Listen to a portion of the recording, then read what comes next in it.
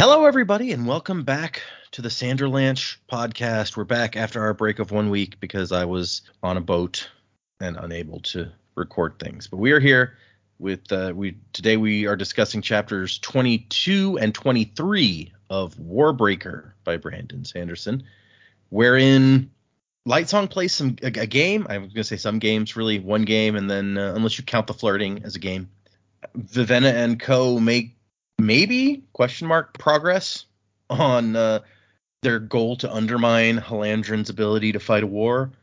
And then Lightsong and Blushweaver meet Mercy Star, and we hear a little bit about the other side of the perspective. Last time we saw Vasher invade Mercy Star's palace, and now we see the other side of that coin. So I'm Data, and with me today is Joe, Jamie, and Dak. Everyone's here. Yay. So hang on to something, everybody. The Sanderlanche is about to begin. To emerge and to breathe anew, for a purpose so far from my own. And this world I've awoken to seems familiar but somehow unknown. And the branches of gold on the skyline reach out to the sweep of the stars. The beginnings and endings of lifetimes, a guidance of light from afar. Down, down, down. So yeah, we had two chapters. The first one, a pretty long chapter. What did you guys think of these two? Hey, I mean, yeah, it was a long chapter. You're not joking around. Yeah, I think you mentioned it earlier. Not a lot actually happens in these chapters. Not a ton anyway. It's mostly just inner monologue stuff. But, you know, with all that being said, I actually really enjoyed these chapters. I'm finally interested in what Lightsong's doing as opposed to the rest of the book where I have not been interested in what he's doing. I like mysteries, so even though we kind of know what happened, there's obviously like another layer to Vasher infiltrating Mercy Star's palace that we don't know. So I am interested in that from his perspective. So yeah, that was pretty cool. The stuff with Vivenna, interesting. We got a few little knowledge nuggets sprinkled in here. We've got some maybe backing to Dak's theory that Denth is not who he appears to be. Showed us some pretty badass moves. And so yeah, that's interesting stuff for sure. I'm excited to see what happens next. Yeah. It came up before. Like, if they're just these regular old mercenaries, then you know what's so impressive. And now it's like, oh no, he's apparently really impressive because according to him, at least, people are just like, oh yeah, they just want to see how awesome my swordsmanship is. Right. I will say, like, the whole drab thing, which I think the book touched on this before, but like people not being able to sense drabs when they have a lot of biochroma. That's interesting to me. It's like, well, then could you use drabs to like infiltrate places with lots of biochroma because nobody would like sense them? But anyway, that's an interesting point. I don't know that we've seen like somebody using their life sense as like a guard sort of thing, but I could see how if that was a thing that people did. And yeah, it seems like a reasonable thing to have a guard do is like, yeah, keep a lookout, have some life sense going so that if somebody comes by, you know. Yeah, well, it's just like, you know, she remarks, because she's not used to the biochroma, that like people are surprising her now, drabs and lifeless, because it's like she can't sense them, so she doesn't like think about them being there. Yeah, and I guess it really is. You know, she's not used to, like, she's always had one breath, which I guess gives you, it seems to indicate at least some degree of like it's like that's how you know when somebody's watching you.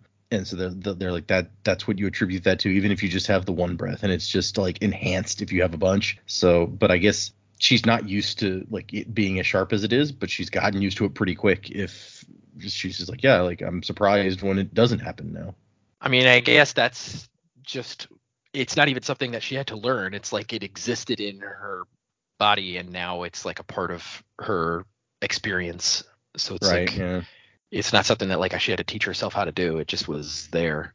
Yeah, it would be weird to have, and like I said, I guess it's not a new sense because they said it's just enhanced, but it's almost like getting a whole new sense to add to your five senses or whatever. I feel like it would be disconcerting. I think the sense that maybe added there is like the sense that everything is connected, like color, sound, pitch, all that stuff. Like, I feel like the way it's described, these biochromatic stuff, it's like it makes you feel like the entire world is connected. So you have this sense of connectedness that your body didn't experience before. And when it could be jarring to see a drab in that sense because it's like they're disconnected.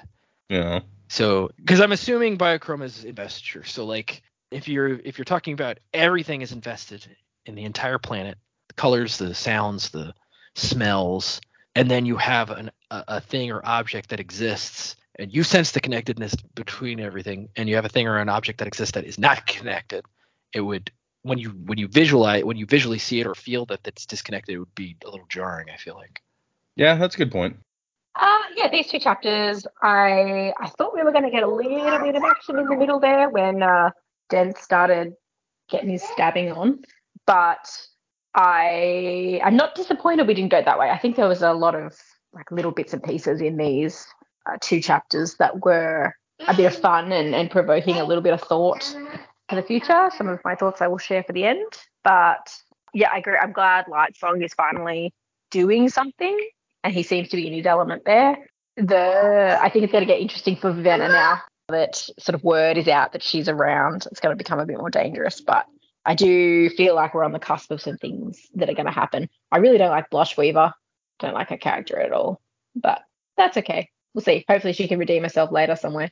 What did she do this week that you're just like, this chick? She's just, it's like, you know what? Just be nice to the person who was at Mercy Star.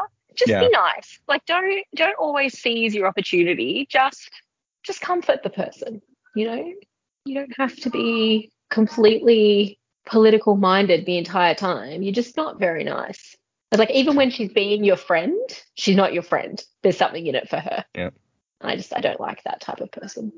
It's weird because Lightsong, I feel like, knows this, and at the same time he's not like worried about it in his own case. Yeah, I guess though he has an awareness of that's what Blushweaver's doing. Oh, Mercy Star's got no idea. She's vulnerable and has just been, effectively robbed. Someone's broken in and doing God knows what in an area that she thought she was really secure. She's going through a lot of stuff right now, and Blushweaver's in there just being like, but if you come and join us, this will be better for you. And like, at least Lightsong knows what Blushweaver's doing and can make informed decisions. It's true. I feel like he should be more worried about this than he is, but that's me. And maybe he will be more worried about it. Maybe the best thing you could do is stay close to your enemies, right? She's not quite an enemy, but I reckon she's not far off. But at least if he's in, he knows what's going on. That's true. These chapters were okay. Reading these chapters, it was really apparent to me, like the characters the perspective characters I find really interesting are Vasher and Ciri. So when we get some decent chapters without them, it was noticeable. Like, Vivenna stuff is okay, even if like the mercs continue to grate on me a bit. But Lightsong's, I agree with Joe. Like, when he starts doing his crime scene investigator stuff at the end, that was interesting. But until that point, I'm just like, man, you're really not doing it for me. And your supporting cast are frankly irritating as hell. Blushweaver is, she's just an irritating femme fatale. Mercy Star is just like Panicky Pete over here. And then you've got him playing croquet with the upper class snobs. And I'm like, oh my god, I did not expect this. So yeah, Lightsong's bits are like just kind of a drag for me at this point. Yeah, Vivenna stuff was fairly interesting. I liked meeting the criminal underworld, and they're just like, oh, you've got a fake princess, eh? How much do you want for him? Like, oh god, this is getting dark. Yeah, how messed up was that? Yeah, but like her stuff was pretty interesting, but Lightsong's was just really pulling me down this week. It was interesting because I think this is the first look that we get at, other than Lightsong and Blushweaver, at the court of the gods. I don't really count what we've seen of the God King because he's not really part of the he's not group. Part of the like we're meeting more and more of the gods, and like the more of them we meet, I just realize I don't like any of you. You all kind of suck. You're like, and I get it. It's probably intentional because, like, building off our theories we've already made, the priests are fattening them up, keeping them, decadent and lazy and foolish and unaware of what's going on, so that the priests have the real control. So it all makes sense in the context of what we read, but that doesn't make it easier to read, like, the snotty-nosed bastard going, I say, excellent shot, Lightsong, old boy. I'm like, oh, piss off. The game is fascinating because of how ridiculously complex it seems. Oh, and 100% that is intentional. Brand's just like, how dumb can I make this? And like, so to the point where everything Lightsong. I did think it was funny how Lightsong is deliberately fucking up as bad as he can, and he still comes out winning. He's like, what do I have to do to lose? Yeah, he's like, I can't even really try to lose because I've never learned the rules, so I just do random shit. Yeah, like I will grant that was very funny, but like as soon as the gods he was with started talking, I'm just like, I hate all of you. I think one of the annotations is like, I'm sure fans will come up with the rules for this game at some point. I'm not sure they have, but probably someone has tried. I want to create a rival to Quidditch that's somehow even more ludicrous. Yeah, well, I don't know. Quidditch has always bothered me because of how unimportant all the positions are except for Harry's. Yeah, like it's like a deeply offensive sport to me in some ways, but this one is just so strange. Yeah, well, they tried to make up for it, right, with the fourth book. The person that caught the snitch didn't win. Yeah. I think she had to go out of her way to start including those things specifically because people had that complaint. Yeah, it's true. And so it's like, well, but look, it happens at the World Cup, but at the same time, it's like, okay, yeah, but that's like if you had to make, how many would there'd be like 10 touchdowns or 15 or something, or like 30 or 50 baskets in basketball before it mattered. Yeah, it's like any of those baskets. It's like, man, if you guys sucked this much, how did you make it to the final of the World Cup to start with? So yeah, no, we don't need to dive into Harry Potter, but actually, when I was on the boat, there was a Harry Potter trivia, and one of the questions was like, what's the name of the first chapter of the first book? And The Boy Who Lived. Yeah, I did know that. The other people I was with did not know that, and I was like, I mean, if Joe were here, he could just be naming off all the chapters. So we've had that. It's true. At one time, at one time I could. I don't know if I could do it now. I could definitely do the first book, but I don't know about the second. I came in second in that trivia. I think I missed 2 of them, and so I was. Oh no! What did you miss? We have to know. One of them was, of the 3 main characters, which one is the oldest? I know Harry's the youngest, but yes, Hermione. Hermione is the oldest. Yeah. Is the oldest. Yes, I guess wrong because I wasn't sure. Her birthday's in August or September or something, and because there's one book where her parents give her pocket money to buy something for her birthday because they knew she wasn't going to be home. I'd forgotten that does get mentioned. Yeah, I couldn't remember anything about either of the other kids' birthdays. So Ron's birthday is in the spring because they're going to take the apparate test, and he's old enough. Like he's turning. Oh, that's true. Yeah, 17 in their 6th year when they're about to take the test in the spring, and so he's like, "Oh, I'm going to be able to apparate this summer." And what was the other one that I? Oh, the other one was like, what is the vault number of the vault that the stone is in the first book? Oh, and I remembered that it was 700 and something, but I could not. Yeah, I think it's 798. I don't remember. That's probably wrong. I think it's I've already forgotten, but I think it's like vault 719. It's like 71 something, 713 maybe. Let's see, vault. Yeah, 713. 713. There you go, 713. So yeah, those are the 2 that I missed. Somebody else got all 20 right, and I was like, I hate you. Wow, that person's a true wizard. Harry Potter. Yeah, it's true. That was a big sidetrack. Did Dak finish his? Yeah, I'm done. Okay, I was like, I've forgotten where we were completely. I don't want to skip Dak again like I have done in the past. Okay, well then I guess let's get into these 2 chapters. So yes, we start out. We're meeting some new gods. We've got Weatherlove, god of storms. Who are the other 2 here? We've got Truthcall, god of justice. Yeah, and Life Blesser, god of healing. Yeah. So they all have their domains, although it doesn't seem like any of them pays that much attention to their particular domains. It's not like when we were talking about the weather earlier, no one was like, hey, let's go talk to Weatherlove and see if he can change the weather. So it's just I wonder how did he die? That it's like, you are the weather god. I like to imagine that. Yeah, I was going to say, I like to imagine that they were killed in some manner that befits the position they were given after they died. So struck by lightning was my first thought, but to go back to volcanoes for a second, like, what if this guy was a volcanologist? He fell into a volcano as it erupted, and his body got thrown all the way back to the city and just landed in the middle of the palace square. And it's gone, oh, it's raining dead guys. Wow. Solid volcano theory. I'm on board with it. Sure. That's a new volcano theory for the list of volcano theories. You can't prove it didn't happen. Yeah, that's right. You watched it. You can't unwatch it. So this game involves like a giant, because it's bigger than usual because they're gods and they have super god strength or whatever. Yeah. But it involves a big field with lots of areas that you can land a sphere in. I imagine they're like croquet balls or something. This makes me think like it's a cross between shot put and top golf. Interesting. Okay. The way that it's described, because they're just throwing the balls, so it's like, is it like you're shot putting balls, and maybe there's like score zones, so then it's like top golf. Yeah, it seems to there's definitely zones, and you've got a bunch of different balls to choose from, and so like strategically deciding what ball to use and getting it into the best zone can get you the most points every turn. Yeah, maybe it's also like curling where you can like move other people's balls and maybe like screw them over. Do you guys have Top Golf in Australia? Maybe it's not called Top Golf, because I think that's a brand name. I'm not familiar with that term. No. So Top Golf is like you go to this place and they have balconies, and you golf from the balconies onto like a green, but the greens are divided into zones, like scoring zones, so you get different points based on where you hit your ball. So it's golf, but like target golf, basically. Sounds like a driving range crossed with an archery range. Yeah, basically that's what it is. Yeah. I have I was not familiar with that until you mentioned it, actually. So yeah, it's pretty popular in our area. We got frisbee golf. That's pretty fun.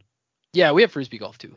In fact, also we have our park system in our town. Actually, I guess whoever ran the park systems at one point must have been frisbee golf crazy. We have like 5 courses in our small town. Jesus. This person was like, it will catch on. I will make it so. Well, it's also a big college town, and I think that's like the demographic that plays frisbee golf is college students. Yeah, college students and like young adults. So yes, the Lightsong. I guess it takes 4 people to play or something, because Lightsong's like they keep inviting me to this game, and I don't know how the rules work, but he doesn't care. He just grabs a random ball. For instance, this time he's drinking an orange alcoholic fruity drink. And he's like, at the country club. Right, basically the kind of, and he's like, so he picks an orange ball because it matches his drink, and he chucks it. But before that, the Weatherlove picks the blue sphere, and Life Bluster's like, a doubling sphere, bold move. Weatherlove's like, it is bold. Tell me, Lightsong the bold, do you favor this throw? And Lightsong's like, I mean, why would I favor your throw when we're in competition? He's like, valid point, Lightsong. Honestly, like these dudes just strike me as bros, and they're all like super into Lightsong, but he doesn't care, and he's just like, they're like, but Lightsong, come on, bro, and he's like, nah, I'm good. They're so broy, especially since, as he describes them, they look exactly the same except for different hair color. Like, yeah, it's true. If this was the early 2000s, they'd all have popped collars and shit. we need a final member for our boy band. Yeah, essentially. They all have like this. They're 7 feet tall, muscly, the same like chiseled jaw, and like all these similar features. And he's like, the only way you can tell them apart is one is blonde, one has brown hair, one has black hair. Yeah. Lightsong meets him for the first time. He's like, they look like clones. Wait a minute, they are clones. I think Brandon must have been thinking back to his college days here and been like, what are the biggest assholes that I remembered? Oh yeah, these guys. Let's make these guys in my book. They got dude bros at BYU, probably. I mean, you get them anywhere. Yeah, they're everywhere. Can't get away from the dude bros. So yeah, he picks up an orange one for his turn because it matches his drink, and he just throws it like wherever. He doesn't know the rules and has never bothered to learn, and he gets 413 points for his throw. And Truth Call's like, man, another magnificent throw. How do you do it? I never would have thought to use a reversal sphere. Oh, is that what that is? Honestly, Lightsong makes me think of Walter, but in reverse from Big Lebowski. Who's like, am I the only one who doesn't give a shit about the rules? And so his explanation is you have to get inside the mind of the sphere, think like it does, reason as it might. And they take this 100% seriously, where he's like, what type of reasoning does a wooden sphere do? The circular type, I should think. Which is by coincidence my favorite type. Maybe that's why I'm so good. It's like, the ball speaks to me. It says, I used to be a tree. So we got Life Blesser, God of Healing, is apparently not the smartest of the gods. And Lightsong's like, yeah, unfortunately being returned doesn't make you any smarter. Which, we talked about Weather Love. How does the God of Healing die? Was he just, like, in a hospital and he died? I don't... Yeah. He healed somebody, but then maybe he was a doctor and he healed them, but then he got sick from whatever they had and he died, maybe? That'd be a good way. Maybe Dumb he's doctor, apparently. Yeah, he's one of those doctors who was performing a surgery and accidentally cut off his own finger and died from the infection. But yeah, I mean, Dak said that he imagines them dying in relation to their name, but I think we've pretty much been told. It's like Lightsong is Lightsong the Bold because he died very bravely, so... Right. He was one of those doctors that thought COVID was a hoax, and then yeah. Oh no. Yep. He contracted COVID and then died. That's probably what. And so Lightsong is it's just like, I don't really care about the game. I just enjoy like seeing how frustrated they get when I continually win and I don't give a shit and have no idea what's going on. And I also like Life Blesser says, I do say Lightsong. I mean this as a compliment, but having you around can be draining. Yeah, that's a compliment. Okay. I think someone doesn't understand the word compliment. Right. And then Lightsong gets another throw because no, you achieved the crown pairing during your last toss, remember? And he's like, yeah, right. Yeah, that thing. Then he takes another one and just throws it backwards over his shoulder and walks and sits back down. And he makes even more points from that throw than the last one. And they're like, no, you're just showing off. It's like, yeah. It just kind of reminds me of in Friends, is it Cups? Yes, and they're Cups. trying to make Joey win his money back, and they just change the rules. It's like, you just got the crown pairing. Like, you get to go again. And just to, like, they're equally messing with him as Lightsong's messing with them. That would be hilarious. There actually are no rules. They're just trying to butter him up. So it's like, okay, no matter what he does, you got to say that he won. Okay, we're on this. I do like where, in his opinion, it revealed an inherent flaw in the game that the one who knew least about it tended to do the best. Which, yeah, it kind of, unless Jamie and Dak are correct that they're intentionally letting him win. These guys don't seem like the kind to let him win, but maybe they have more political acumen than he gives them credit for. And he even says, like, if I understood the rules, I'd lose on purpose just so that they would stop insisting I come and play with them. Truth Call, God of Justice, wears a martial style in colors of maroon and white. And he says that Lightsong says that he suspects he'd always been jealous that instead of being given lifeless commands as his duty to the court, he'd been given a vote over issues of trade with other kingdoms. So I guess we knew that Lightsong is one of the 4 gods with lifeless commands. So they each command like 10,000 of the lifeless. I guess everybody gets like their one thing that they get to do. And this guy gets to vote on trade. You just know the god of cleanliness is out there. It's like, I've got control of the fucking sewer system. Yeah, I'm not sure. I mean, we have a whole discussion with Blushweaver later about, like, why did this goddess get control over Lifeless when I should have got control over it? Like, apparently Lifeless is a very competitive one that people really want. And I'm not sure that there's a logical... It may just be like, when one of the gods dies or whatever, they give their vote or control or whatever to the next one that comes along. So... It may be like luck of the draw, because like what happens if you get like a guy dies and comes back and becomes the god of war, and you're like, well, we got to give him lifeless commands, right? Like, he's the god of war. Well, who do we take them from? We've already got 4 guys with lifeless commands. They might not take kindly to having their shit taken away. Put him on the list. Yeah. There's a wait list. That makes sense. Yeah, they're just like, yeah, once what's her face gives his breath away, then you'll get the commands. And so these other 3 gods start trying to pump him for information, like, oh, you talked to the queen, huh? What's she got going on? And he's just like, he doesn't like these guys that much, and also they're always playing these political games, and they're not all that great at it. It's especially the one dumb one. Yeah, well, they're dude bros. Of course, they're not good at politics.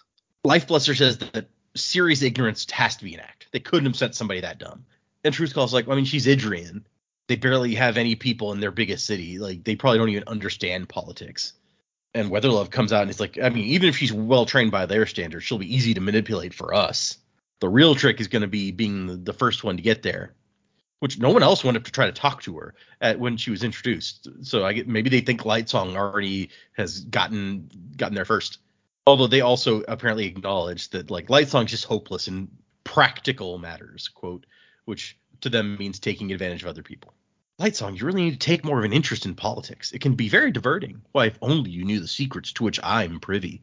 My dear Life Blesser, please trust me when I say I have no desire to know any secrets which involve you and a privy. Life Blesser does not get that joke.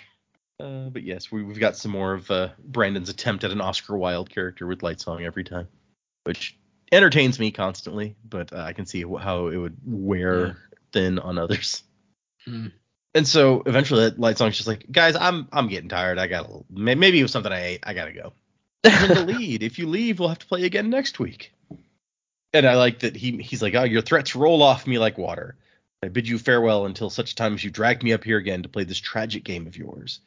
And they laugh, and I love he wasn't sure whether to be amused or insulted that they so often confused his jokes for serious statements and the other way around.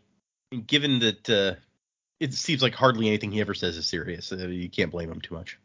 And so he says or thinks that these guys are like amateurs at politics, not like the political masters like Blushweaver. I guess Blushweaver's one of the most adept at the politics of the court. She doesn't seem all that subtle to me, but all of the gods don't seem all that bright, so maybe you don't need to be. Yeah, With the ones I that don't we think they meet. need to be subtle. But yeah, I think honestly the most subtle one is Lightsong because he's constantly like insulting them and they don't really get it. It's like True. he's the one that has the most like sarcasm and subtlety. They all seem pretty blunt. You're not wrong. And so he starts to think about on his way back to his palace, all this stuff. He's like, I can't help her. I'll just make things worse. So I try to help the queen. But at the same time, he's still having these dreams about war and Tutelier being destroyed. And he's like, I don't necessarily accept these as prophetic, but I feel like I can't ignore them either. Blushweaver thought the war was important, or at least that it was important to prepare for, and he trusted her more than any other god or goddess. I don't know why, dude, but okay. And so he thinks maybe he should get involved. Maybe him being more moderate will balance her, who seems to be very aggressively moving towards war. Which, once again, I don't think that's the best plan to work with the person who is really for war when you're like, I don't want the war, though. But whatever. No one ever said Lightsong was a political genius either, so.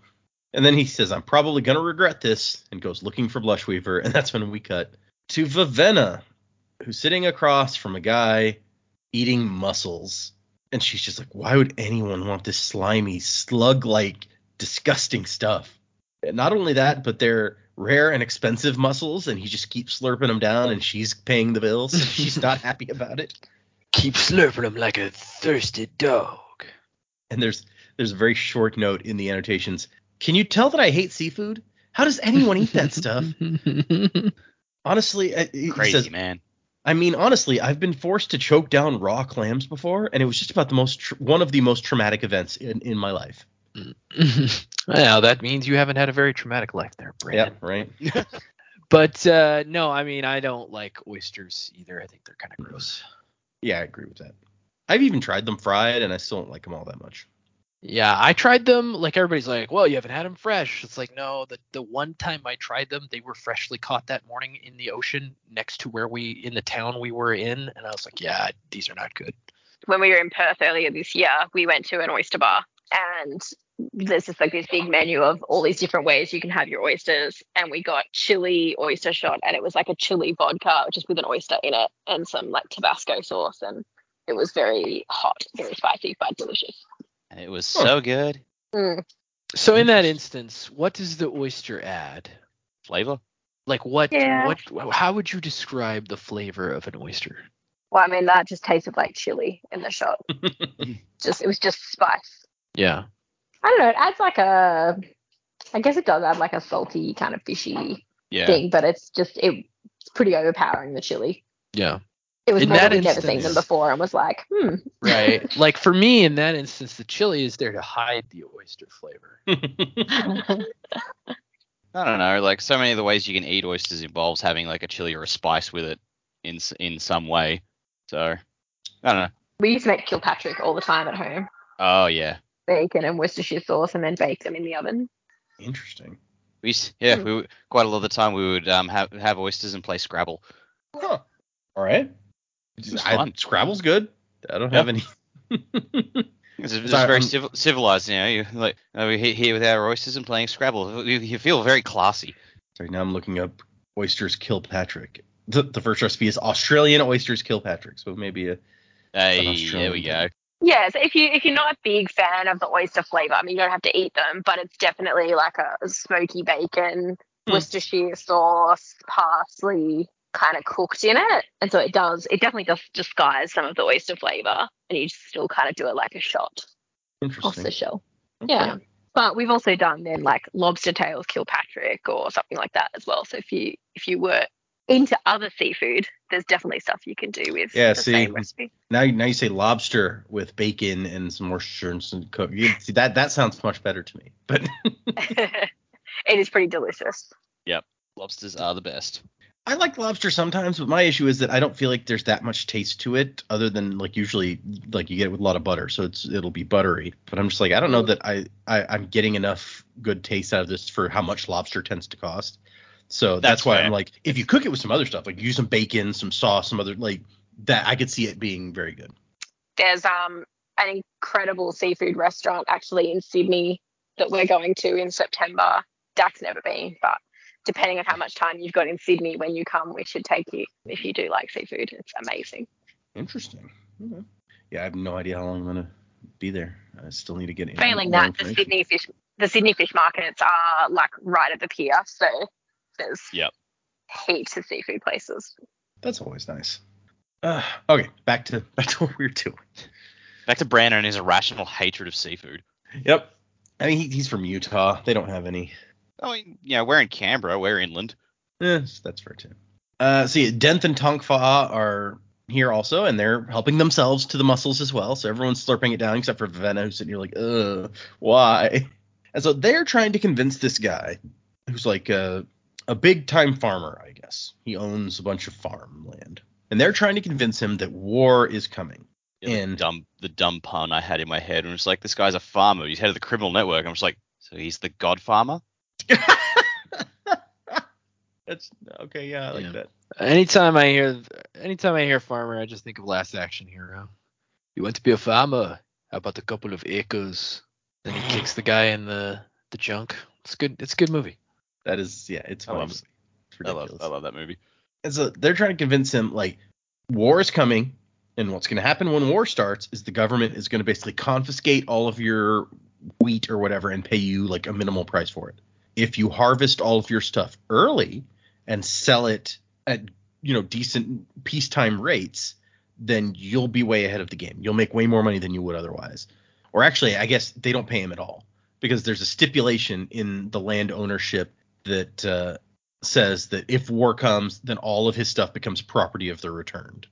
And it's really not a bad deal for him, because it's like the government would just seize your land anyway. All that having this like agreement with them does is you don't get to complain about it after the fact. And okay, so the agreement is because he gets lifeless that help in the fields. So he gets lifeless in exchange for, if war starts, they get all his stuff, his food. And so he's like, okay, yeah, but we've been almost at war with Idris for like a decade now. Why all of a sudden you think that it's actually going to happen? And that's when they have Vivenna show off her ability to change her hair color. And since this is a thing that a very, very limited number of people can do, it is instantly like it's better than ID. You know who this is, or at least that she's one of 3 possible people. He's like, the queen? And she's like, no, I'm the queen's sister. And so Denth says that she's here to organize resistance against the gods and to prepare Idrian interests here for the coming war. And do you really think that the king would have sent his daughter here if war was not imminent? And the best they can get from this guy, whose name is Fob, which is a silly name, but whatever, is he's like, okay, I'll think about harvesting early. And Denth is like, all right. And then they leave and move on towards the next meeting. So apparently they meet in restaurants all day with various people, and she has to pay for food constantly. And Tongfa and Denth apparently they're like, yeah, we'll eat food while we're sitting in the restaurant. Of course, whatever we're having. And we find out a little bit about Claude the Lifeless. Jules has the command phrases to control him, and We found out how lifeless work a little bit when Vasher created the squirrel one, but Dent kind of outlines it again here somewhere. It's like there's a security phrase that prevents other people from giving instructions to a lifeless. The thing about lifeless, why they're useful, is that other people can give instructions to them. It's not like other awakenings where you give one-time instructions. Plus, lifeless can remember a long list of complicated orders and are generally good about not misunderstanding them. They retain a bit of their humanity, I guess. And she's like, okay, so what's the security phrase? And he's like, I'll have to ask Jules if you can have it. So apparently the lifeless guy, Claude, is her area, and he's not going to, despite being kind of the leader of this group, he's not going to tread on her area of expertise here without permission. And Jules is chatting to the lifeless, and she's like, does she always talk to it like that? And Dent is like, yeah. And she says, that doesn't seem very healthy. And then he gets like a kind of far off, troubled look. And so there is a bit in the annotations I was going to pull out here at this point. So you remember that they had another member of their group who died named R. Steele. And what he says is, yes, Claude is R. Steele, in case you were wondering. After Vasher killed him, Dent's team decided to have him made into a lifeless. Partly because R. Steele was such a capable warrior, they knew he'd make for an excellently skilled lifeless. It isn't as good as having R. Steele himself, but Claude is probably the greatest lifeless sword fighter in existence right now in the world. That's kind of sad. I mean, yep. That's really sad. That's fucked up. Also, that seems like a crucial part of their characters and like their history with Vasher. Why is that being thrown out in the annotations and not the text? Also, another tidbit that never comes up, he says, is that Jules was in love with R. Steele, which is the primary reason she joined Dent's team in the first place. Again, how the fuck is this not part of the text? This is crucial. Well, and kind of explains Dent, like, sort of lost look. It's like, yeah, it's not really healthy. Oh, wow. Yeah, that's not good. And then he says there's a lot more involved there, and he ends that bit with, I'm afraid that's another story that we'll have to wait for the sequel. So there's a lot of this background stuff is stuff that he wants to get into, but does not in this book, essentially, is what he's saying. And then this annotation finishes with, Jules is still in love with him. And yes, she still sleeps with him on occasion. And yes, she's a little bit unhinged emotionally and mentally because of his death. Big yikes. Yeah, right? This is just getting ickier and ickier. What's that one? Is it a movie or a book where it's like, we can't have all these? Oh, no. I know what it is. It's the Spoonie experiment review of Final Fantasy X, where he's like, all these dead guys walking around trying to get with our alive chicks. I actually rewatched that like a couple of weeks ago randomly. That's a deep cut. Go check out the Spoonie experiment Final Fantasy X review. If you're into Final Fantasy, it's worth watching. There was a movie maybe 10, 15 years ago. It had like Renfield, dude who played Beast in X-Men. He was a zombie and he fell in love with a living chick. And I think that was the core conflict the end, was like the zombies learned to love again, and like some of the humans refused to accept that. So that was the fight.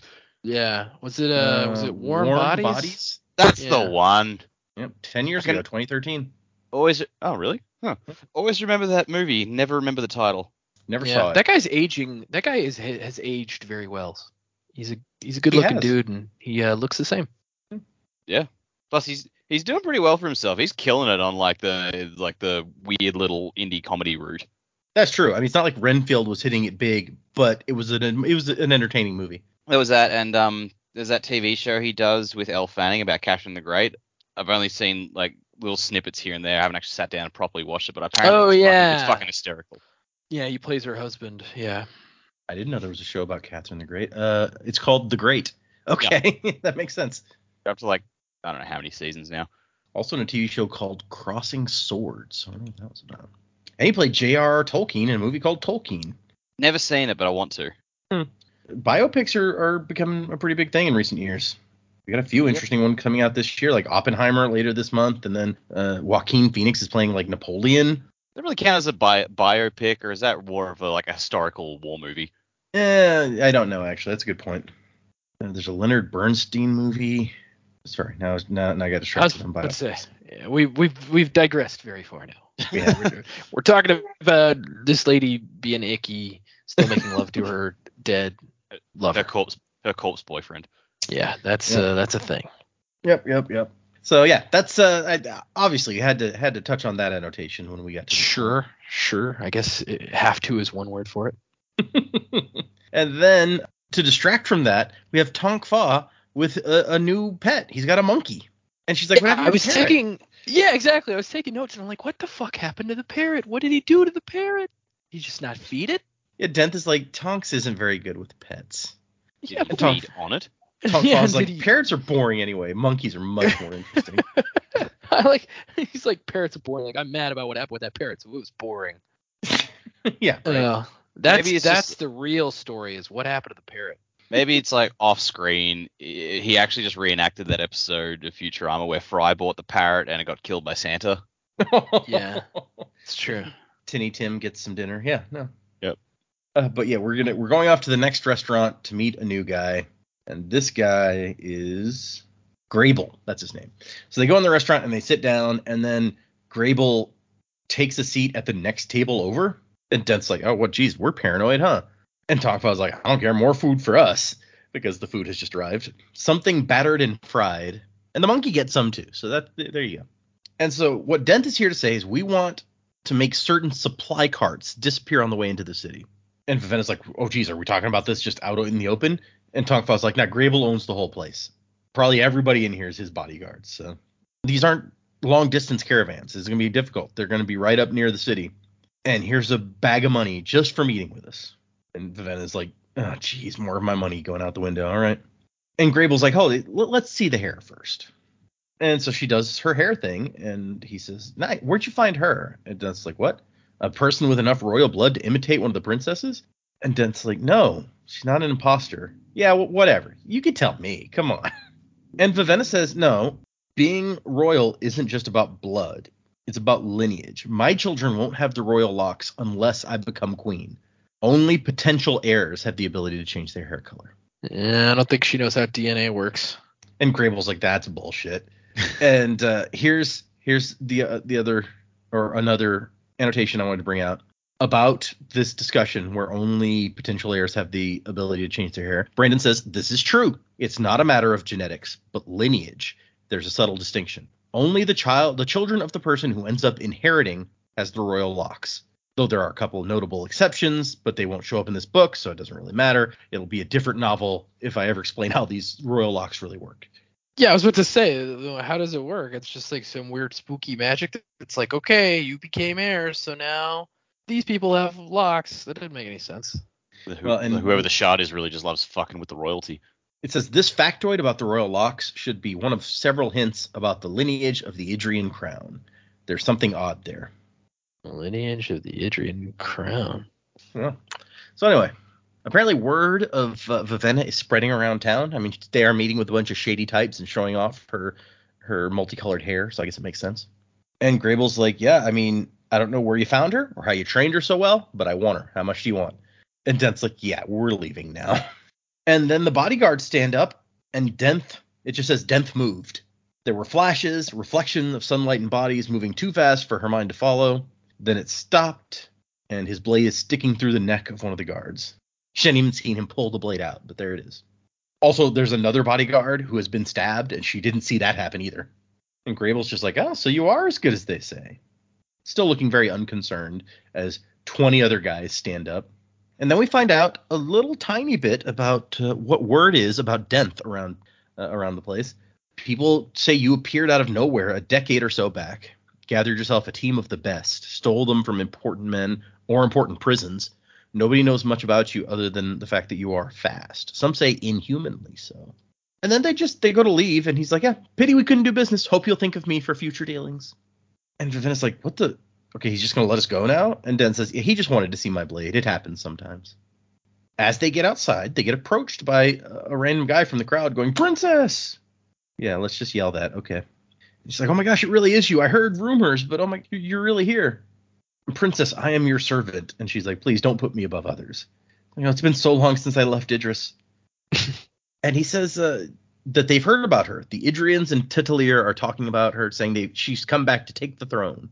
We've been oppressed here for so long. And Denth is like, yeah, grab him, search him. We're going to talk somewhere not in the middle of the street. And they have a building in the poorer section of town that we later find out that they have rented. Denth has some safe houses for them in various parts of the city, just in case. It's not a very nice building at all. It's very extremely ragged, but It's something. Makes sense. Yeah. There's faded colors in the alley, which she says it feels weird because everything is so bright here in Titalier. Because they have these tiers of Edgeley, the vibrant flowers that grow only in this climate that they produce these dyes from. And this is also where we realize that Vivenna can't feel that the life sense can't feel Jules. So she's like, oh my gosh, she has no breath. She's a drab. And Jules never notices when Vivenna is watching her. So whatever sense it is that make you look around after somebody's staring at you, she doesn't have that. And Vivenna's like, oh, poor woman. I should be nicer to her. So based on what we know now, the assumption is she used her breath to revive her dead boyfriend? No, I feel like there's a discussion of that in these chapters. Is there not? Yeah, they said that- I think Tongfar Dent specifically says that she sold her breath as her parents sold her breath to one of the gods when she was a child. Oh, I forgot that bit. And so they're gonna interrogate this guy, and he's like, Princess, you don't have to be involved in this. Jules can take you back while we question this guy. She's like, no, I want to hear what he has to say. And so he's like, first of all, tell us how you actually knew the princess was going to be at that particular restaurant. He's like, no, I just happened to be walking around, and Tongfa cracks his knuckles, and the guy's like, okay, I run jobs for one of the bosses in the city. Little things, nothing big. When you're one of us, you take what jobs you can get. And Dennis like, what do you mean one of us? And he says, Idrians. And Dennis like, I've seen lots of Idrians in good positions in the city. You can't say that, like, you're also oppressed or whatever. And he's like, nah, they have money. When you have money, you can do what you want. But if you're just an ordinary guy, people look at your clothing, listen to your accent, and then they find somebody else to do their work. They say we're not trustworthy, or that we're boring, or that we steal. And Vivenna's like, well, do you? And he's like, well, I mean, sometimes. Not at first. I just do it when my boss tells me to. But his boss found out about this meeting that was going on and sold that information to some people, and he overheard it. And Dent is like, friend, I think you should just forget this whole thing. But Vivenna, she's like, hey, no, I want to talk to this guy some more. Like, if stuff is so bad here, why don't you go back to Idris? And it's like, I can't afford to. I mean, that's like weeks of travel. You need money for that. And there's lots of us here, and we're all like, none of us can afford to go. And so she wants to meet with some of the Idrians because she's like, I have come here to help you. So you set up a meeting. She says, how do I contact you? He's asked around for Yed. That's my boss. And then he leaves, and Dent says, Jules, follow him. Which made me think she's going to go kill the guy, but I don't think that's what actually happens. So. And Tongfa is sad because they let the guy go so fast. And Dent's like, oh, geez, now he's going to be sullen the rest of the day. I never get to be the bad guy anymore. Arsteel always got to be the mean one. And she tells Tongfa, you can be the mean one next time. Promise? Yes. Can I yell at them? Sure. Can I growl at them? Sure. Can I break fingers? No. Not even the unimportant ones? I mean, people have 5. The little ones don't even do that much. And then they start laughing, and she's like, you guys, it's your ridiculous sense of humor. I can never tell when you're being serious or ridiculous. And Tongfa's like, that's what makes it funny. Which, that's fair. But Dent has decided they're going to lay low for a few hours just to make sure Grable isn't going to come after them. I think he was probably just testing us, but just in case. We're going to play it safe. That's why we have these safe houses. And then he's like, but, just stay away from the windows. Just to be safe. And she's worried that things are taking too long here in Titalier. Her father should have gotten her letter 2 weeks ago, and so he could be sending people to come get her back. She's thinking maybe I should be going back. She's kind of conflicted about remaining here and doing what she's doing.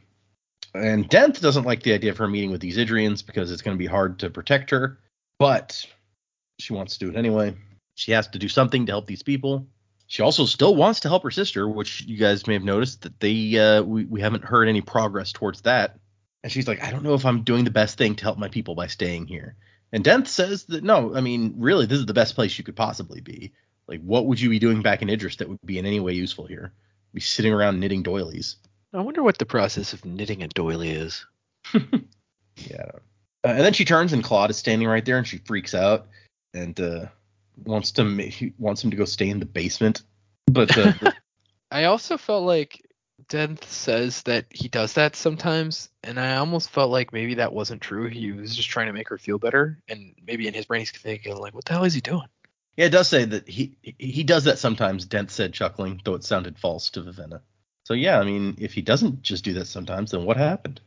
And so yeah, here's where we find out that Can't feel Jules because she's a drab. And he's like, yeah, has been since she was a child. Her parents sold her breath to one of the gods. And Vena's like, that's so horrible. I really need to show her more kindness. And Dent's like, yeah, it's not really so bad. I've been without breath myself, and it doesn't make that big a difference. And Vivenna's like, but you're selling your soul. And that's just superstition. It doesn't change you that much. And that's another thing that I want to pull out here. So from the annotations, he says, Vivenna is right about what happens to a person when they lose their breath. It is part of your soul. And without one, you're more prone to depression. You get sick more easily. You're generally more irritable. I include this mention here because I'm betting most people who read the book side with Dent and assume he's right when he talks about these things. But don't be too judgmental on the Idrians. Yes, they are biased, but the Halandran are too in a lot of ways. It's not as simple as one side being right and the other wrong. In this case, the Idrian teachings are mostly correct, and most Halandran are looking for a justification when they say giving one's breath isn't all that damaging to them. Giving up one's breath isn't all that damaging. So a little more look into how that works. And so Vivenna's just like, whatever. Like, you call my stuff superstitious, but I could turn those words back on you. And why would you even bother buying a breath back if it didn't actually matter? And eventually they decide to care. After Jules comes back and says the guy is who he says he was, she's asked around. Then Dent is like, okay, we can go back to the house. That's the end of chapter 22, our very long chapter here. And we move into 23. Lightsong and Blushweaver. She's enjoying the art of one of the city's master gardeners. And because they can't leave the city of the gods, a master gardener has to bring flower beds to them. So there's hundreds of planters and pots and vases with flowers in them, and he has people arrange them in patterns to please the gods. What a weird, yes, and like what a weird, strenuous job. And Brandon talks about a little bit where he's like, I kind of like this concept of a gardener who's like makes an art form out of moving stuff around on the fly. They have all these servants with these different pots, and they rush around and they put them down and they retreat and leave them there for a few moments and then repeat. It's like synchronized swimming, but with plants. Sounds exhausting. Yeah, it does. And so Blushweaver's like, Lightsong, visiting a lady in her home. How charmingly forward. Well, enough of this small talk. Let's retire to the bedroom. She's not a small talk lady. And he has a sheet of paper where he's written down how their conversation would go. And he's like, no, please read this. To start, Blushweaver says something mildly suggestive. And she's like, I mean, I invited you to the bedroom. That's kind of blatant. I underestimated you. Please continue. Lightsong then says something so incredibly charming and clever that she's left stunned by his brilliance and cannot speak for several minutes. She's like, really? Do I really have to read this crap? But it ends with like, and then Lightsong apologizes for being so distant lately. And she's like, does this mean you're ready to be part of my plans? He's just like, go on, keep talking, keep reading my words. Yes. He's like a weird writer who's like super into his own words that he's just like, no, don't mess with my script. Read my words. I put a lot of effort into this. You will finish it. Yeah, dance, puppet, dance. It's like Joss Whedon. Apparently, he's not a fan of improv. Or he's like that dude in that video where he's like, I made you a pot of hot Kool-Aid. It's like, I don't want hot Kool-Aid. It's like, I want you to drink it. Would you like some coffee? No thanks. I'm gonna drink the damn coffee. I made this for you. So Lightsong agrees to join her, but it says, I don't think the queen is involved in a plot to take the throne. I'm convinced. It's like, well, then why are you agreeing to join me? Because I intend to see that you don't crush her or the rest of us. My dear Lightsong, I assure you that I'm harmless. Yeah, okay. You keep telling yourself that, love. He says, I doubt that. And she's like, now, you should never point out a lady's departure from strict truth. Women are allowed to lie. You just have to take it. Lightsong, come on, get with the program. And then she's like, okay, I'm glad you're here. We got work to do. Work? That sounds like work. And so they start walking through the area where the gardener is rearranging his garden. And so he has to quickly like create a path for them. It says, as if he's a conductor of a botanical orchestra. Walking? That wasn't part of the deal. Yeah, exactly. Lightsong's about to take his suicide pill. This isn't interactive, damn it. And the little section ends with, he's complaining about work, and she's like, don't be tedious. This is going to be fun. Mercy Star got attacked last night. And we cut straight to them discussing with Mercy Star. Oh, my dear, it was positively tragic. Mercy Star is a gorgeously voluptuous woman who offered a striking contrast with Blushweaver. Both are examples of perfect examples of feminine beauty. Just that Blushweaver was simply the slim yet busty type, while Mercy Star was the curvaceous yet busty type. Well, it's good to know that they stick with the theme. Priests have a type. She didn't have Blushweaver's sense of style. There was a skill to choosing bright clothing that didn't edge into garishness. Lightsong did not have it, but he had servants who did. Mercy Star apparently didn't even know that skill existed, though orange and gold aren't exactly the easiest colors to wear with dignity. I could see how that, depending on what orange, that could be tough. Orange is an underrated color. I feel like orange and gold are just way too close to be the only two colors you can wear. They're not exactly complementary.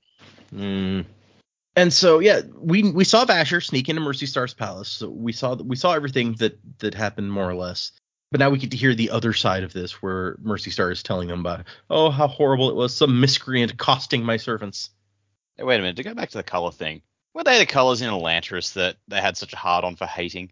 Orange definitely was. Yeah. Does Brandon just hate orange? I think. Didn't she hate yellow? Wasn't it Okay, the queen King's wife hated yellow. Yes. So yeah. But it was like a super ugly orange colored cloth that Serene sends into Elantris to have clothes made out of because she's trying to screw them over with all their requests. That's right. So yeah, that is very similar to the orange and gold mentioned here. Interesting point, Dak. Maybe maybe once again Brandon's personal preferences are sneaking in. Yeah. I'll be honest. I'm not a big fan of orange for clothing, anyway. I think it's underrated. My finest article of clothing is an orange suit jacket. The first I went out and bought it, Jamie and her friend, I picked it up, and Jamie and her friend both just went, "That is disgusting." And then I put it on, they both just gone, "Oh, actually." Interesting. Hello. Yeah. Well, we can't all be charmingly handsome in orange like you, Dak. For us, orange, for us, yes. The other things, It's also not bright orange. Yeah, Yeah, see that's It the is like thing. a rust orange. See, for us darker-haired fellows, it's not as easy to pull off. I think the only orange article of clothing, I had an orange lantern shirt at one point. I don't think I still do. Nice. And Mercy Star's just like, the guards at the gate are supposed to prevent these kind of things. What do we do? Why do we even have walls if anybody can just walk in and violate our homes? I don't feel safe anymore. And I like Blushweaver's. I'm sure the guards will be more diligent in the future. It's fine. While I agree, Blushweaver's not comforting. Also, nothing happened to Mercy Star, so there's really not much to comfort. It's like really your guards just got beat up, and killed. Yeah. Nothing happened to you. But I guess it's from her perspective, it could be similar. Like, these are her guards. Like, she might actually be really friendly with her staff. Could be. And is actually aghast that these are my people. How dare someone come and hurt my people? She's like, that was my favorite one to sleep with. How dare you? Yeah. I sort of picked up more that it was an invasion of her space. Like, it's just not heard of. You don't come into a god's palace, and it's like now they think it's okay to come into the god's palaces. Like, where will it end? Such a travesty. I mean, yeah, she says it's her home, and so it's like if somebody broke into your home while you were there, even if they didn't hurt anything, that would be very disturbing. To be fair, that is my reaction if I ever find a cockroach in the house. I'm just like, you bring this into my house? How dare you? Yeah, that's fair. Yeah, you cockroach. But Blushweaver immediately directs the conversation into making Mercy Star believe that it must have been an Idrian who broke in. Like, who else would be so disrespectful of our religion and propriety and tradition? Had to be an Idrian. And then Blushweaver's like, I mean, did you ever wonder why the king sent their youngest daughter instead of the oldest? And Mercy Star's like, they did? So really, she's been paying no attention to what's been going on. She's really not helping the whole, man, these gods are idiots. It's not. And so Blushweaver's like, hey, look, maybe you want to join up with Lightsong here and myself. We're trying to be prepared in case something happens. And Lightsong takes Blushweaver aside. He's like, what are you doing? Like, what's going on here? And she's like, I'm recruiting. We need her lifeless commands. And he's like, but I don't necessarily know that we do. We may not need to go to war. And Blushweaver's like, I mean, I'm just being careful, making preparations. It's like, oh, okay then. And she's like, you don't really think it was a coincidence that someone broke into, as war is approaching, someone broke into the palace of one of the four returned who holds lifeless commands. And we, of course, know that Vasher did not choose her for that reason. He had his own set of reasons why he decided to break into this particular one. But it's this ongoing theme throughout the book. People like looking for answers and thinking they have them, and actually like the explanation is significantly, if not mundane, then on completely the wrong track. Right. Because they're all so self-obsessed, they assume everything that happens is related to the thing they're obsessed with in some way. Yep. Kind of a natural instinct, but yeah, it can lead you astray. Yep. And Mercy Star's just like, I mean, I don't understand why the Idrians would do something like that. There's going to be a god king with royal blood on our throne. And Blushweaver's like, yeah, but couldn't you also interpret that same thing as an Idrian king with Halandran blood on the throne? And then Mercy Star looks at Lightsong and is like, do you believe this? And he's like, why do people look at me like that? I do everything I can to discourage that sort of behavior, but they still act like I'm a moral authority for some reason. I mean, you're a god, but so is she, to be fair. Also, it's like, well, you showed up for this little consultation, so yeah. I did everything except. I think he's so subtle and enigmatic and like sarcastic that people don't know how to read him. So usually people that aren't super intelligent will read that person as like, wow, he must be so intelligent and worthy and all these other things. And Blushweaver kind of talks her over by being like, look, we're just going to take simple precautions, talk, plan, and when we have enough evidence, we'll bring it to the God King. And Mercy Star's like, oh, yeah, okay, no, that makes sense. And they leave, and Blushweaver goes, she's a dear. And he says, yeah, you just say that because she's easy to manipulate. Of course, I positively love people who do as they should being defined as whatever I think is best. There's one thing about Mercy Star that positively annoys me. Why did she, goddess of kindness, get command of 10,000 lifeless? It's obviously a dire error in judgment because I don't have any. He says, Blushweaver, you're the goddess of honesty, communication, and interpersonal relationships. Why would you get armies? What do you call one man hitting another with a sword? That's interpersonal, which, yeah, okay. I mean, when you put it like that. I'd say kindness is actually a good fit for the army because it's like, you know, you can send them on humanitarian missions or, you know, you got to be kind enough to know when not to fight a fucking war. Exactly. Blushweaver would be like, let's go. See, I think it makes good sense. But Blushweaver just wants the army. She doesn't actually care. And then Blushweaver's like, I should think that you'd appreciate my arguments since relationships are, in fact, war, as is clear in our relationship. And then she has to poke him. It's like, Lightsong, pay attention to me. Your banter has been decidedly off today. I may just have to find someone else to play with. Like, yeah. What? Tragic. I know. Sure. Okay, cool. Thanks. So this was just a one-person break-in? She's like, supposedly, it's not important. Was anyone injured? Yeah, whatever. A couple servants, one dead, I think. Like, pay attention to me, not that. And he's like, wait, somebody died? Oh, I'm going back to talk to her. And she's like, fine, but you're going to do it without me. I have gardens to enjoy. All right, talk to you later. I just, how annoyed she is at him. The perfect way to keep this woman's attention, I think, because, you know, she wants all the attention and refusing to give it to her just makes her want his attention more, I suspect. Yeah, cool. See ya. Yeah, exactly. And so he goes back. He wants to talk to, he wants to find out more about what happened. And Mercy Star says, it's weird. Like, 2 guards were knocked unconscious, and then 4 of my servants came in, and he fought them, knocked one out, killed another one. 2 of them escaped. He says, how's the man killed? I really don't know. My priest can tell you. I was too traumatized to take in the details. Have I mentioned how thoroughly out of sorts I am? One would think you'd prefer to stay here and comfort me rather than go talk to priests. And he's like, if you know anything about me, Mercy Star, you will realize that leaving you alone is the best comfort that I can offer. Then he says, that was a joke. I'm bad at those. Scoot, are you coming? So it's just going to be Scoot and Lightsong off to interrogate the priests. And Larimar's like, what? Why are we doing this? After they leave the other priests standing around in the grass like a group of children abandoned by their parents, it says. And Lightsong's like, I don't actually know why we're doing this. I just, I feel like something odd is going on here. Wait, where's Master Lightsong going? And Larimar's like, this is very uncharacteristic of you. And he's like, I know, right? I can't say what prompted it. Curiosity, I guess.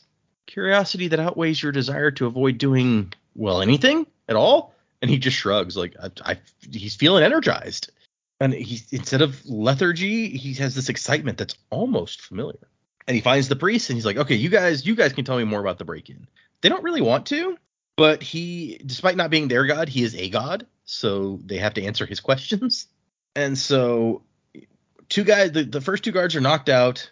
One is immobilized with an awakened rope, while one remained behind to delay the intruder. The other 2 ran for aid. Well, that's a nice perspective of, he stayed behind to delay the intruder, not to pick up the freaky sword that got dropped in front of him. But at the time that he was knocked unconscious, the tied up guy was still alive. But while everyone else was delayed by a lifeless animal, the tied up guy got killed, stabbed through the heart with a dueling blade. So, just because I can't remember, did Vasher actually kill that guy or no? We definitely did not see Vasher kill the guy. Okay. So possibly a third party was involved that we don't know about.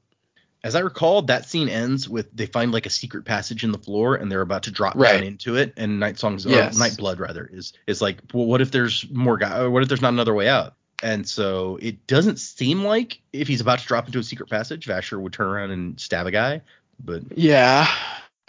Well, I mean, even if he dropped in the passage, I mean, he would have had to, if he had to escape the same way he came in, then I guess that could have happened. But I was just trying to piece it together. But maybe they're trying to hide something, so they killed that guy, like the other priests killed the guy. But who knows? He was also stabbed through the heart with a blade, a dueling blade. I don't know necessarily if you could classify Nightblood as a dueling blade, but we've never seen Vasher unsheath Nightblood to stab somebody. Also, I don't know what they consider a dueling blade in their culture. And so Lightsong's like, so an awakener? Huh. There's no way an Idrian did this, not with if they used awakening. What was this lifeless creature? A lifeless squirrel. The intruder used it as a diversion. It was made using modern command words. It even had ichor alcohol instead of blood. Took us the better part of the night to catch the thing. We had to call in these 2 hillbilly guys. Yeah. Yeah. So number 1, they said we got a fucking some kind of critter they can't catch. What do you think we should do? What kind of critter are we talking here, Paul? It certainly ain't no possum. They said it's real fluffy. Fluffy? Oh, you can't ever get knives through fluff. Too thick. No, sure can't. Oh, maybe we can squash it. Good. Yeah, might could make some good stew out of it. Yeah? Let's go find out. Oh, shit. Wait, are we on that planet with the zombie people? Is this going to be a zombie animal? No, well, maybe. I don't know. I honestly don't know because there's like 3 planets with zombies at this point. So it could be, but I can't reckon. Man, Paul, we got to stop putting a zombie animals pay extra clause in our contracts. Yeah. No, you're right about that. All right. Well, yeah. I'll go get the squasher. All right. Let's do it. That was positively I don't know why you guys. Yeah, it was. I don't know why you guys bother scripting anything for Possum Hunters. You should just give you a premise and off you go. Yeah, exactly. Yeah. That was actually totally scripted. 100. That was Possum Hunters episode 2. Oh Right there. yeah, that was it. You don't even have to be on the Patreon for it. There you go. Nah. But yeah, so Lightsong's like, what do you think that the guy was after? And they're like, we don't know. I mean, we scared him away before he could get his goal, obviously. One of our men saw him fleeing back out the way he'd come, which maybe Vasher went back out the way he came. He certainly didn't seem to be expecting to if he dropped down into a secret passage, but maybe it was a secret basement, not a passage, and he turned around and left again. Was it a secret tunnel? Secret tunnel. Through the mountain. Yep. So they think that he might have been a burglar to sneak into the gallery and steal the art. And you will remember that all of the art that gets sent to the gods is destroyed afterward. So I feel like you might actually be able to get some good money. Like that would be a rare piece that had passed through the court of the gods and not been destroyed. Yeah. Your precious art that's only looked at for a second and then destroyed. Mm. Well, I think we talked about that, right? Like some of the priests might be on the take and like actually selling that stuff in the black market and lining their own pockets. Well, I think that did come up. Maybe that's what Vasher uncovered in the basement, a painting smuggling ring. But Lightsong is like, okay, yeah, that's probably what happened. Good work on this. But he is instantly sure that the priests are lying to him. Didn't know how he could tell, but he knew it. Some instinct he hadn't realized he possessed.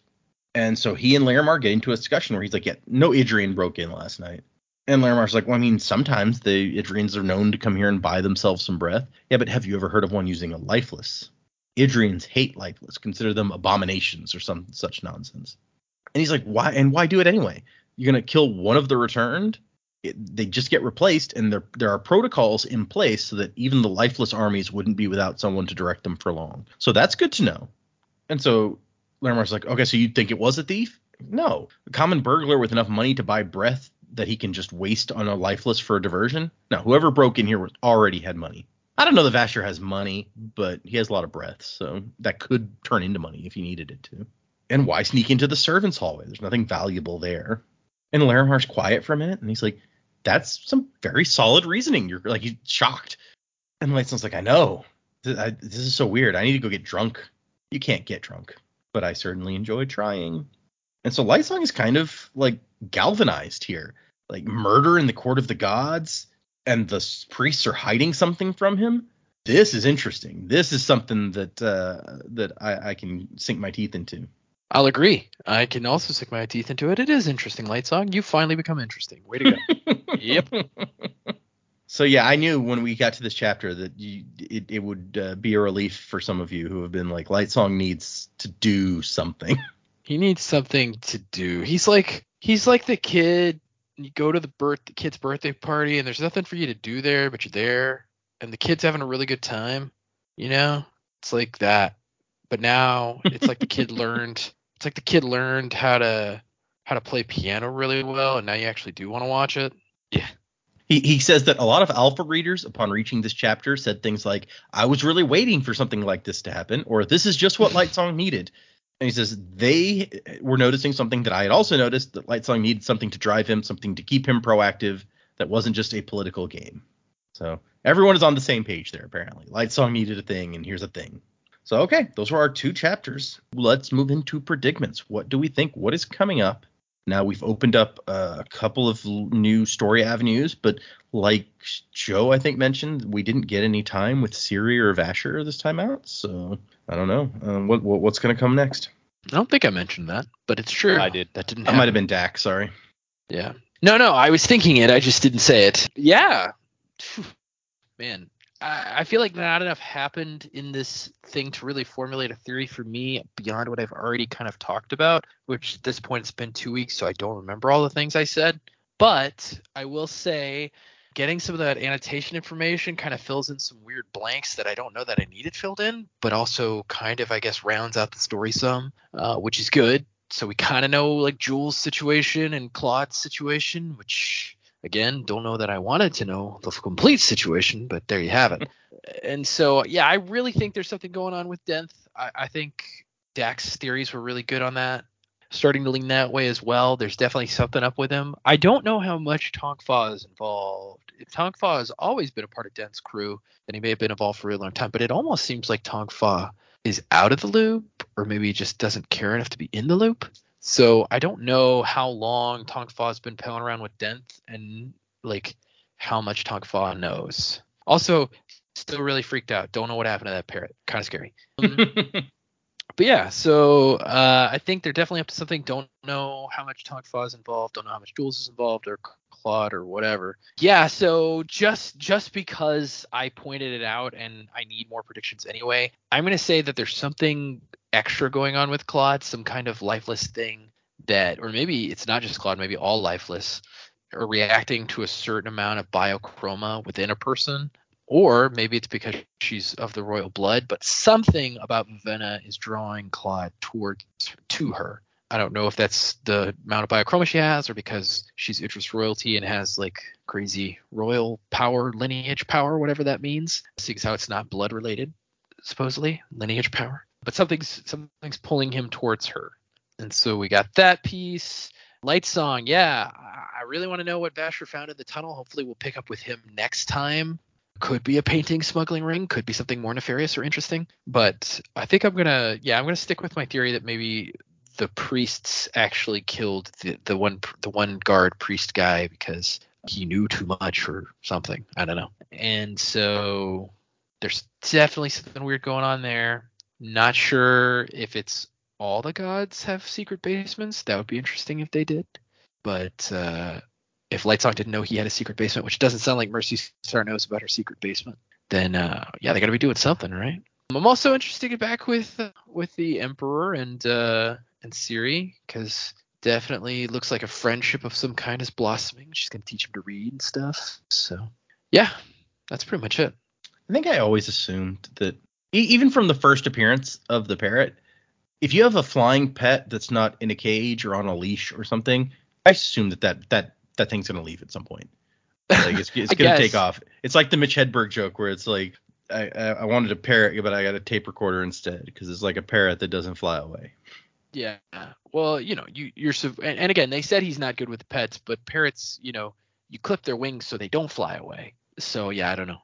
And the same thing happens like now that he's got a monkey that doesn't seem to be on a leash or anything. I'm like, unless you've had this pet for a long time and trained it, that monkey's gonna leave. Like it's gonna take off when it sees food, and you're not gonna see it again. Like, maybe that's why he's bad with pets. Is like he doesn't buy leashes. I don't know. He doesn't buy leashes. Is that going to be the running gag throughout this book? Is like he just keeps coming back with incredibly more ludicrous pets. It's like, Tongfa, what is that? A giraffe? Tongfa. One of the famous long-necked horses. Yeah. That the Koloss ride into battle. Wait, no, that's a different series, different planet. This is a like rainforest or something type climate. So the parrot and the monkey make sense. What else? Like you gonna get like a python, a jaguar. Jaguar. Yeah. Big cat. It's like he rocks up one day. It's like, oh, you don't have any pets today. It's like, no, I do. He holds up. I don't know what this is. I think they called it a bullet ant. No. It's like, oh God, no. And actually, there was I couldn't mention it at the time, but there was a reference earlier where it's like, how many of you are in the crew? And they say 3, unless you count pets. And Vivenna thinks he's talking about the bird, but actually Claude is being included in that reference, but in a subtle way, so Vivenna doesn't notice. That's even worse now. I know, right? So technically, she's sleeping with a pet. Yeah. Well, they don't. It almost seems like they don't count Jules as like a member anymore. It's like, yeah, she's here because Claude. Claude. Wait, so Jules is the pet? Sure. Is Jules Claude's pet? Is that how they say it? It gets weirder and weirder. Yeah, no. Yeah. I think we should stop going down that path. Agreed. Well, I'm going to jump in here. So my prediction, I know now is not going to work out with the revelation of Claude and Arsteel. So I'll share it anyway and my thought process. So I thought that maybe like Arsteel was Lightsong. That's where I was going to go with my prediction, because maybe he died pretty bravely fighting. I think Denth actually got him, not Vasher. Yeah. And seeing Denth move so quickly with the blade and all that sort of stuff today, that's kind of sealed that in for me, which must make it like way worse that he's still around now. Yeah, maybe, I don't know, maybe Claude's trying to tell Vivenna, like, don't trust these guys. I don't know. But yeah, I thought maybe Lightsong had come back and that would sort of pan out. But obviously that's not how that went. But maybe Lightsong was a detective or something. He's found his purpose. You mentioned that Arsteel was quite a talented swordsman and that he's now like the best swordsman as a lifeless. Maybe if you keep, what you're really good at, the difference, I guess, between the lifeless and the returned, maybe Lightsong has those skill sets or something. He's definitely still smart. Like, he doesn't come back smarter or anything just because he's a returned. So yeah, I think this is probably a clue into who he was before. And I think Scoot is possibly seeing that. Some of his reactions were a little bit like, oh, like I'm happy that you're doing this. I don't know, felt a little familiar. So yeah, maybe that's where that's going. Yeah, other than that, I don't really have anything new. I was pretty proud of where I was going to go with my prediction. 1 episode too late. But yeah, Denth, I don't think I trust him very much. Not quite sure what's really happening with the Idrians. I'd sort of forgotten about the king until they mentioned that he would have got the letter a couple of weeks ago. I was like, oh yeah. I was like, would he listen to Vivenna and take her threat seriously and like not turn up? I don't know. I'm not sure really about him. I'm very curious about the hair and the lineage and what this is supposed to be a clue about. Because at the moment, I think we've only seen people who can change their hair color and they would have it as being a direct descendant of a king. But is it only if you're like first in line? You know, like what happens if you're first in line to inherit the throne and then you have children?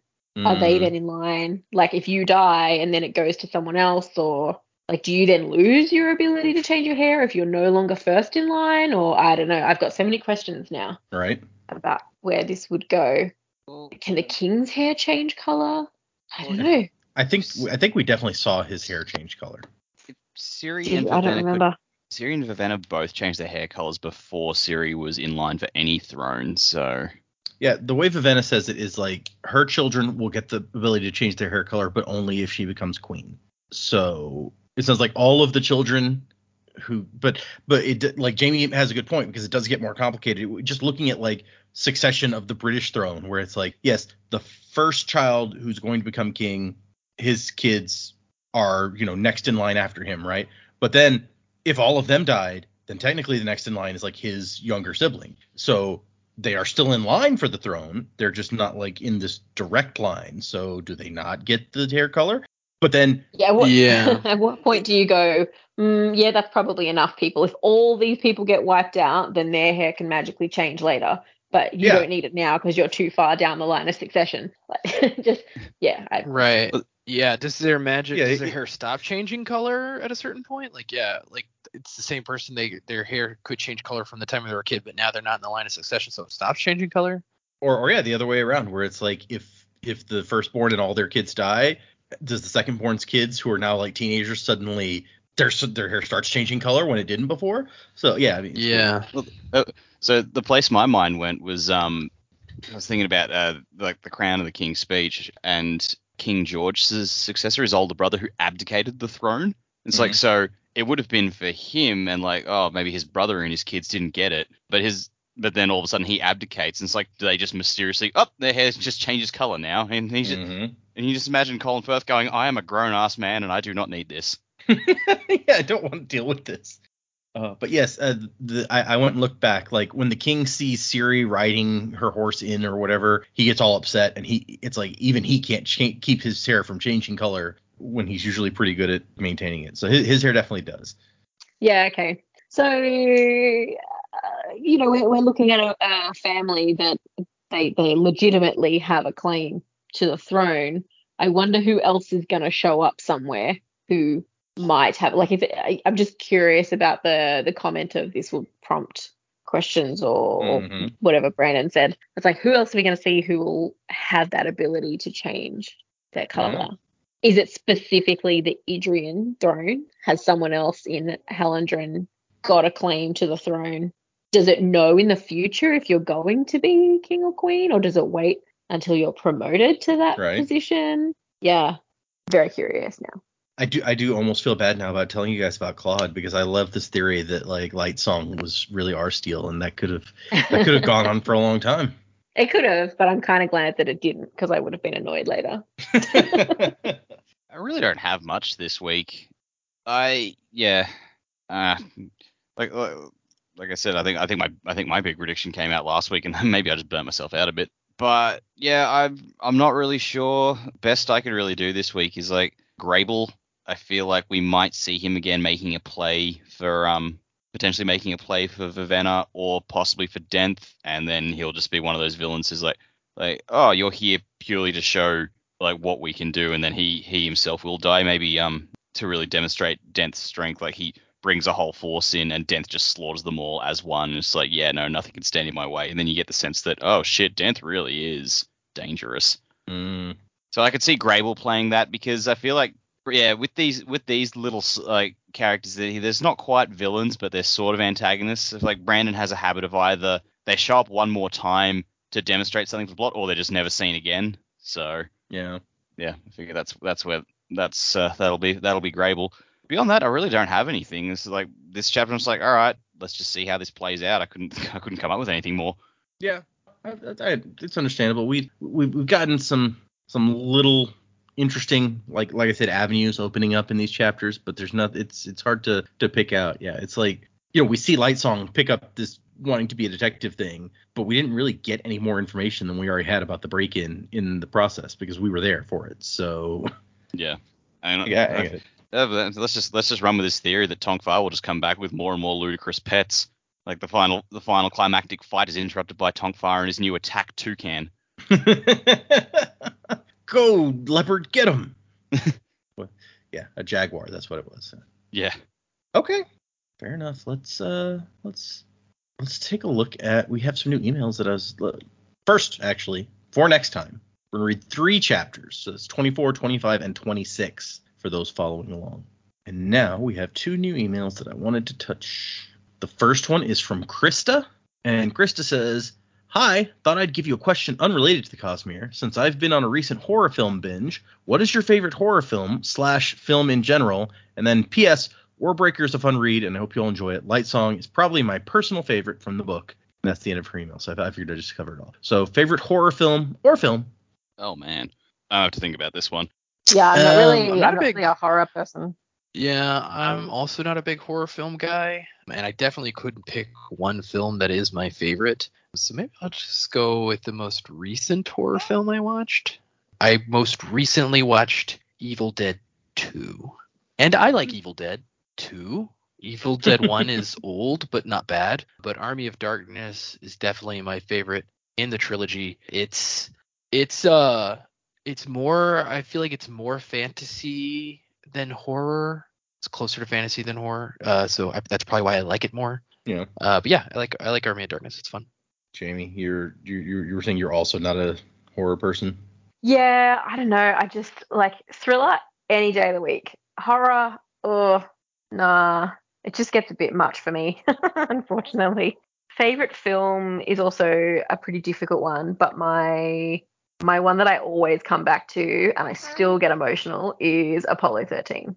I love that film, and I think it's just such an amazing story of overcoming like everything that's going against you to, come together and bring people home safely. And I just thought it was an amazing film. The book by Jim Lovell as well, also an incredible read. Yeah, beautifully done. I still cry every time they make it back safe. It's terrible. I mean, that Apollo 13, good movie. I was gonna say wouldn't be at my top, but I could totally see why it would be one of some people's favorites. It's funny you say that because there's some movies that it's like will get me every time that same way. And I mean, you look at like Up in the first 5 minutes, and it's just like I can't even watch that because of that. But you said that Apollo 13 does that to you, and I wouldn't even call it one of my favorite movies, but one where the ending gets me every time in that same way is Armageddon, where Bruce Willis is like having the call with his daughter, and I'm just like, oh my god, it like gets me every time. But I'm also not a horror person. I don't like horror movies. Yeah. A movie that does get me like that every time, even after the crappier sequels, was Force Awakens. At the end when she holds the lightsaber out to Luke, that got me every time for a while. I'd be like, oh my god. Yeah, then he just throws it over his shoulder, so it's like whatever. Yeah, I try to like delete that from my brain. But on the topic of horror movies, actually, at the beginning of my cruise, we started in Seattle, and we got to Seattle a day early, so I was going to see a couple of the sites. Our hotel's right next to the Space Needle, which was nice, but it was also right next to the Museum of Popular Culture, or MoPop, as it was called, and they have lots of props from movies and TV shows, and they have a whole sci-fi section with lots of cool sci-fi stuff, like all of these interesting props from Terminator, Ghostbusters, Stargate, Star Trek, all sorts of amazing stuff. They also had a fantasy section with props from Harry Potter, Lord of the Rings. For some reason, Batman Forever props were in the fantasy section. I'm not sure why that would have been, but they had an entire horror section, and for the most part, like I said, not really interested in horror, so I was looking through the pictures I took to be like, what was in the horror section that I was actually like, this is interesting enough. I like this enough that I would take a picture. So it was like the axe from The Shining was there. They had the alien outfit from Alien. And I'm not a huge fan of Alien, but I do love Aliens, which is it's like more of an action movie than horror, really. But it's like sci-fi action. Yeah, that's a good movie. I like Aliens a lot. They had Blade's outfit and sword from Blade, And I don't even know if you'd call the first Blade a horror movie. I feel like Blade 2 is more of a horror movie, and I like Blade 2 a lot. So that might be my favorite. They're both sort of horror action. Yeah. But yeah, horror is just sort of a broad True. like genre in general. Because I mean, yeah, like the original Alien is a sci-fi horror. So is the original Terminator. And I love those movies. I'm not really a fan of slashers. I can appreciate what they do, but I'm just like, yeah, not really. Yeah. The original Halloween was fantastic, but the rest of them are just kind of just like, let's just find new and interesting ways to fuck people up. Which I'm not going to criticize. If that's what you enjoy watching, go for it. Like, I mean, last couple of years, I've especially been on a binge of like animal attack movies, which some of those could be classed as horror, some of them are more thriller, like the original Jaws. Some people call that horror, some people call it thriller. Sure. So it just depends on where you draw the line. Yeah. I don't know if I can really pick, honestly. For the only one in my head I can think of, which I'd say this is my favorite horror movie, which is undisputably a horror movie, is probably It with in 2017. Oh, the new. Okay. Oh, you like that one? Not the TV special, but the movie. I haven't actually seen the Tim Curry one, honestly. It's weird because the Tim Curry miniseries, it was split into two halves, and Tim Curry was It in the first half, but he wasn't It in the second half, so it kind of like really throws you. Yeah, Oh, okay. Weird. Yeah, but yeah, like I love watching the animal thrillers like Blackwater. We watched Crawl the other night with the alligators. That was fun. Yeah, no, I love those sorts of things. I saw Razorback recently, which is like Australian outback giant killer pig movie from the 80s. When you said Razorback, I assumed that was what Razorback was referring to. I didn't realize that anyone had made a movie about that. Yeah. A lot of fun. Would recommend. Yeah, I think of like the slasher films because I'm with you, Dak. I'm not a huge fan of slashers, but I do like the original Halloween. I think the first Nightmare on Elm Street's actually pretty good. Yeah. The first Friday the 13th is not good, but it is interesting in as far as how they made it. They did a lot of like new things in horror for that film, which I thought was interesting. And then even though this is a really goofy one, I really like Texas Chainsaw Massacre 2. It's like weird, off the wall, ridiculous, and it's just like it's just kind of fun to watch because you're just like, oh my god, what is going to happen next? This is crazy. Yeah. And I think that's the crucial thing. Like, if you're going in, for me at least, with horror movies, I'm like, it's got to be doing something interesting. It's not just another what's the body count going to be and what gruesome way they're going to do it. Which I think that's why the original Halloween worked when the others didn't so much, was because it was all about the tension, and it's like you could see him in the background of almost any shot, and like you knew he was coming. You're just like, what the fuck? Like, you're constantly on edge. That is good. Yeah, a more modern, I guess you would call them horrors, a more modern like slasher horror movie that I actually really enjoyed was Happy Death Day and Happy Death Day 2U. Those are fun. Those are the Groundhog Day loop ones? Yes, and they're actually pretty fun to watch. Interesting. Yeah, well, because I feel like the Groundhog Day loop is an interesting spin to put on really any kind of story, because there was that sci-fi action one with Tom Cruise, Edge of Tomorrow. That was a lot of fun. Yeah. What was I lost my train of thought. Never mind. Yeah. Grabbers is another fun one. It's like it's a horror comedy about aliens invading rural Ireland, but they're allergic to alcohol. What was that horror movie where like Vince Vaughn is a killer and he switches body with the girl, so now he's in the killer's he's in the girl's body? Yeah, was that any good? Did anybody see that? I haven't seen it, but I heard it was pretty good. It looked like it had potential. I think the girl in it was the girl who played Ant-Man's daughter in the new Ant-Man. Oh. Dak saying grabbers made me think of Tremors because of the graboids. Classic Kevin Bacon giant worms. That there's another movie that I'm like, I guess you could call it horror. I like that. Yeah. Kevin Bacon was also in the original Friday the 13th. So there you go. Was too. Also, looking through my pictures, my favorite prop from that museum is they had Mr. Pointy from Buffy the Vampire Slayer, the steak that she was. Classic. Yeah, it's great. That was in the horror section also. But anyways, so yeah, interesting. No giant horror fans on the show, I guess. I could make the argument that I am, depending on where you define it. Like things like Psycho and The Shining, of course, they're classics. I love those. It's just I think we're just fans of film, like good film. Yeah. Sometimes bad film, but yeah, it's all good. Yeah, if it's so bad that it's good, sure. Yeah. We got one other email. This one is from Peter, and Peter says, "Hey, I hope you're all doing well.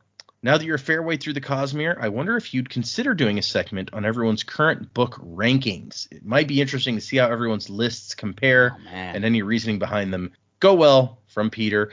Before we get into that, we have talked about that a little bit before, and I feel like everyone was kind of like, I don't know that I'm comfortable like ranking. Like it's like it was a whole thing that we kind of touched on. So I don't know how much you guys would be interested. I mean, I know I of what we've read so far, I definitely still have my favorite like thing we've read so far. But yeah, as far as ranking them all, I don't feel like I could properly do it until we read everything.